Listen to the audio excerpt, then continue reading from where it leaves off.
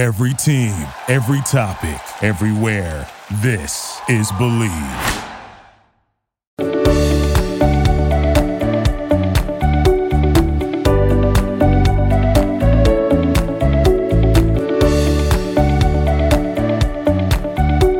Hello, what's up, y'all, and welcome back into another episode of Believe in the ATP Tour. I'm your host, Jacob Sersosimo, and today you're listening on the Believe Network. Now, we got a lot to get to in this episode. We got something to talk about that I haven't really talked about in the last couple of weeks, like at all.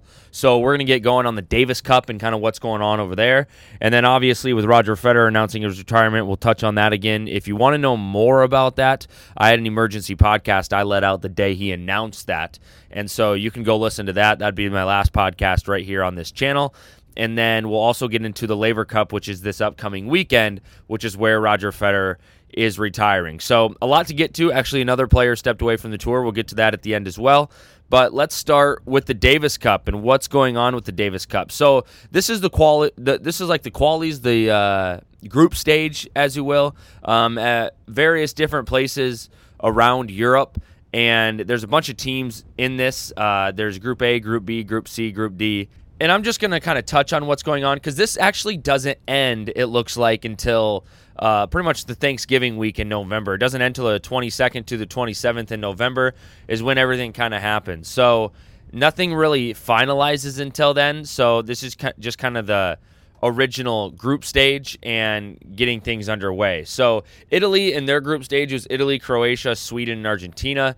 Italy wiped the floor there, as you would expect. Italy's got guys like, I believe Lorenzo Musetti is on the team, Matteo Berrettini, Yannick Sinner, and then you got Lorenzo Sonego. So this team, I think, is stacked. They go 3-0, as they should have. They beat Argentina 2-1, Croatia 3-0, and then Sweden 2-1. So I think that team's stacked. The only thing they don't really have is any true doubles players, so that could hurt them in the long run. When you go to Group B, Spain and Canada, they have Korea and Serbia in this. I'm not really worried about either of those teams. Serbia, I don't believe Novak Djokovic is on this team.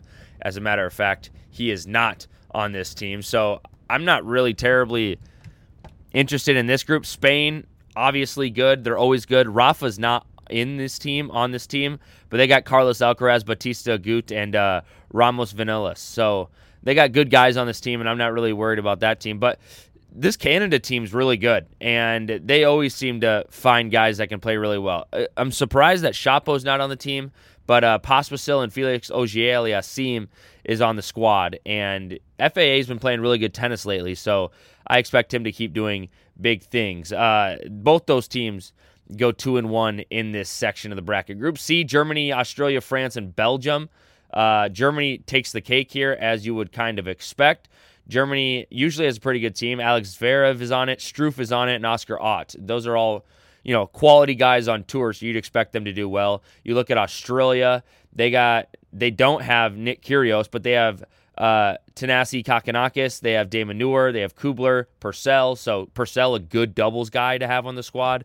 So they got some guys. And then let's go to Group D, U.S., Netherlands, Great Britain, and Kazakhstan. Netherlands actually wins this stage. They go 3-0. Who's on this Netherlands team? Van de Zandschulp. That's really it. I was surprised they played so well in this tournament. U.S. has Tommy Paul, Taylor Fritz, Sebastian Korda. I would expect them to do maybe a little bit better. And then the Great Britain team is also kind of stacked. They have Daniel Evans, Andy Murray, and Cam Norrie. So there are some big names playing in this tournament. Not giant names as you would maybe expect for the Davis Cup, but maybe we'll see what happens when this comes a little closer. So when it comes a little closer to the end. Now, what's going on is the group stage just got done, and the knockout stage, like I said, will be in November. So out of all the teams that I just mentioned that get into the main draw, I just went through all the groups. Then it gets into the quarterfinals, and that's kind of what's going to be happening in November. Now, Russia will not be playing in this year's tournament, even though they would get an automatic bid into the finals because they made it, or they won it last year, so they'd be in the quarters no matter what. But because of the Russian invasion in Ukraine, they're not allowed to play this year, so they're suspended. I still think they have the best team. You look at Khachanov, you look at Karatsev, you would have Rublev and Medvedev. All those guys would be on this team. I think by far they would have the best team. I mean, even if all the best players from every country played, I still think this would be the best squad there is. I mean, hands down. You can't name it another team that has that many good players. 4 legit studs. Top 20, at least 3 top 20 players. And one of them was number 1 in the world for a long time. I think they would have the best team. Spain would give them a run for the money if Rafa played and Alcaraz and stuff, but I still think those guys would wipe the floor. In the quarters now, Italy will play the U.S., Germany will play Canada, Australia will play the Netherlands, and Croatia will play Spain. So, looking forward to that. Who do I think's going to win that? It's in November. God, I don't know. I think Canada has a real shot, legitimately. But I think it looks like Italy may be the top seed. Unfortunately, I think Italy is going to beat the U.S., and I think Italy is going to win this thing. They got too many studs on that team.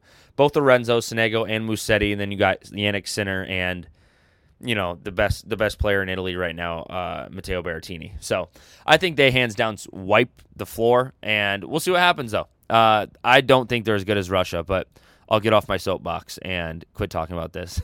More importantly this week, something that everybody seems to have their eyes on is going to be the Laver Cup. Now, the Laver Cup is something that started, it had to be 5 years ago now. It's been a while now, and it's Team Europe versus Team World in a unique format that happens, and they pick a destination every single year. So what happens is Team Europe gets a team together, and usually it's like the big 3 and some other studs. And then Team World gets a team together, and some, it's usually some Australians and some Americans, and then sprinkled in between. This is what Team World is. Felix Auger-Aliassime, so FAA, Taylor Fritz, Diego Schwartzman, Alex de Minaur, Francis Tiafoe, Jack Sock. That's Team World. This is Team Europe. Djokovic, Nadal, Stefanos Tsitsipas, Casper Ruud, Roger Federer, Andy Murray.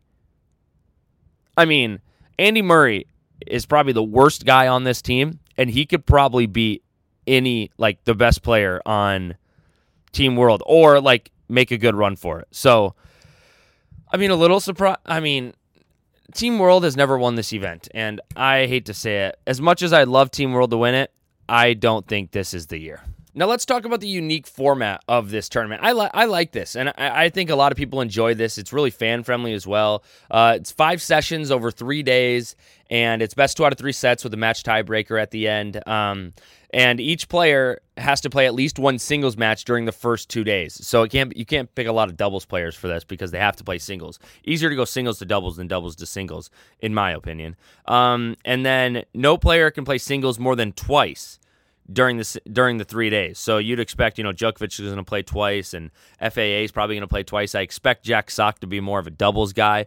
And so the winning team must reach 13 points. So the winning team, so you get points for each win. So if the event's tied after 12 matches are played, a final overtime doubles match, a decider, is played with the regular set with add scoring and a tiebreak. So also, when it comes to doubles, no 2 doubles teams, no combination can play more than once, unless it's the decider on day 3 where it's tied 12-12. So I believe you get more points for either singles or doubles, but it goes up or whatever. Team World's never won it, so I don't know how that would work if it gets to 12. I don't know if I think it's been close a couple times, but it's never been I don't believe they've ever gone to a tiebreaker. It's a very interesting format. It keeps things interesting, I think. It gets, Djokovic and Nadal and, Federer or Murray playing doubles together. I think that's really cool. And especially this year with Federer's last ride, I think it's going to be interesting to see how he plays both singles and doubles and how much he plays. I would expect maybe he plays a couple doubles matches and one singles match. That would be kind of my expectation, because I don't know how well his body is holding up for a long singles match. I'm very interested to see how he plays singles, though. This year's event is going to be pretty special because, as I've mentioned, it's Roger Federer's last event, and it's going to be emotional for a lot of people, and I'm kind of a big fan of this is the way he's going out, because yes, this is competitive. This is very competitive. This tournament, or this little setup, is competitive, but it's not the U.S. Open, right? This is a very fairly easy way for him to go out, right? Everybody's going to be cheering. It's not like, oh, if you lose, you're done, right? Like, it's going to be very obvious to which one his last match is. And I think it's going to be a lot of fun. I think him and Rafa are definitely playing doubles. And I think it's going to be very interesting to see the way that he goes out. I'm excited for it. I'm excited to watch him play. It's in London this year. I kind of wish he was in the United States, to be honest. But nothing we can do about that. And he was one of the main factors in making this event, I believe, from what I've heard. And for him to go out on his own terms at this event, I'm excited for it. I think it'll be really fun to watch him. It's going to be weird if he plays really, really, really well, though, and be like, okay, you could definitely play another Grand Slam. So that's going to be interesting to watch. If he doesn't move as well and he's not doing great, I get that. But if he comes out and he moves really well and he plays very good, I think everyone's going to be like, yo, Fed could play another one. Like, Fed could play another Grand Slam for sure, whether it's Australia or the French or Wimbledon. And it's going to be interesting to see what happens. If he comes out and plays really well and feels really well, does he take his retirement back? I'm not sure. It'll be interesting. It'll be very interesting. I'm excited to watch kind of what happens moving forward there in London. In other news in the tennis world, Dominic Thiem's back on the court playing some smaller tournaments. That's good to see. And Noah Rubin has kind of retired. He said he's ready for the next chapter. If you don't know who Noah Rubin is, I hate to say it, but that's not really shocking. He hasn't really made a huge name for himself on the tour when it comes to tennis, but off the court, I think he's been a great ambassador for the sport. I was introduced to him, not personally, but his name when I worked at the U.S. Open in 2019. He's a New Yorker. He had a big following at that tournament, and he's just never really cracked into like being a great player.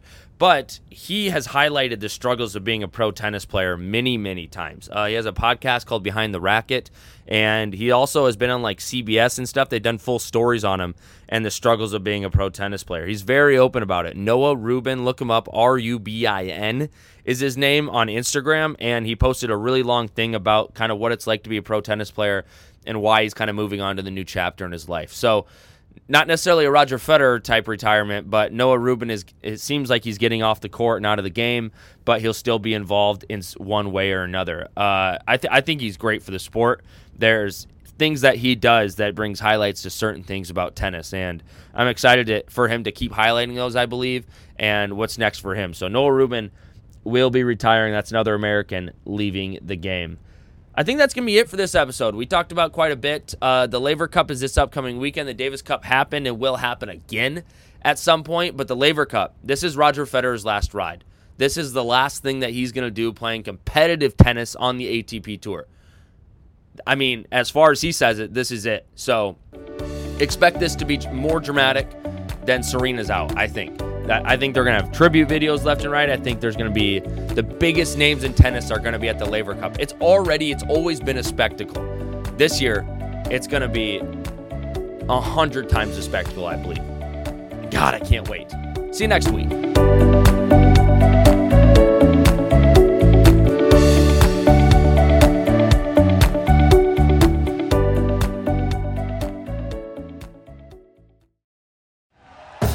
Thank you for listening to Believe.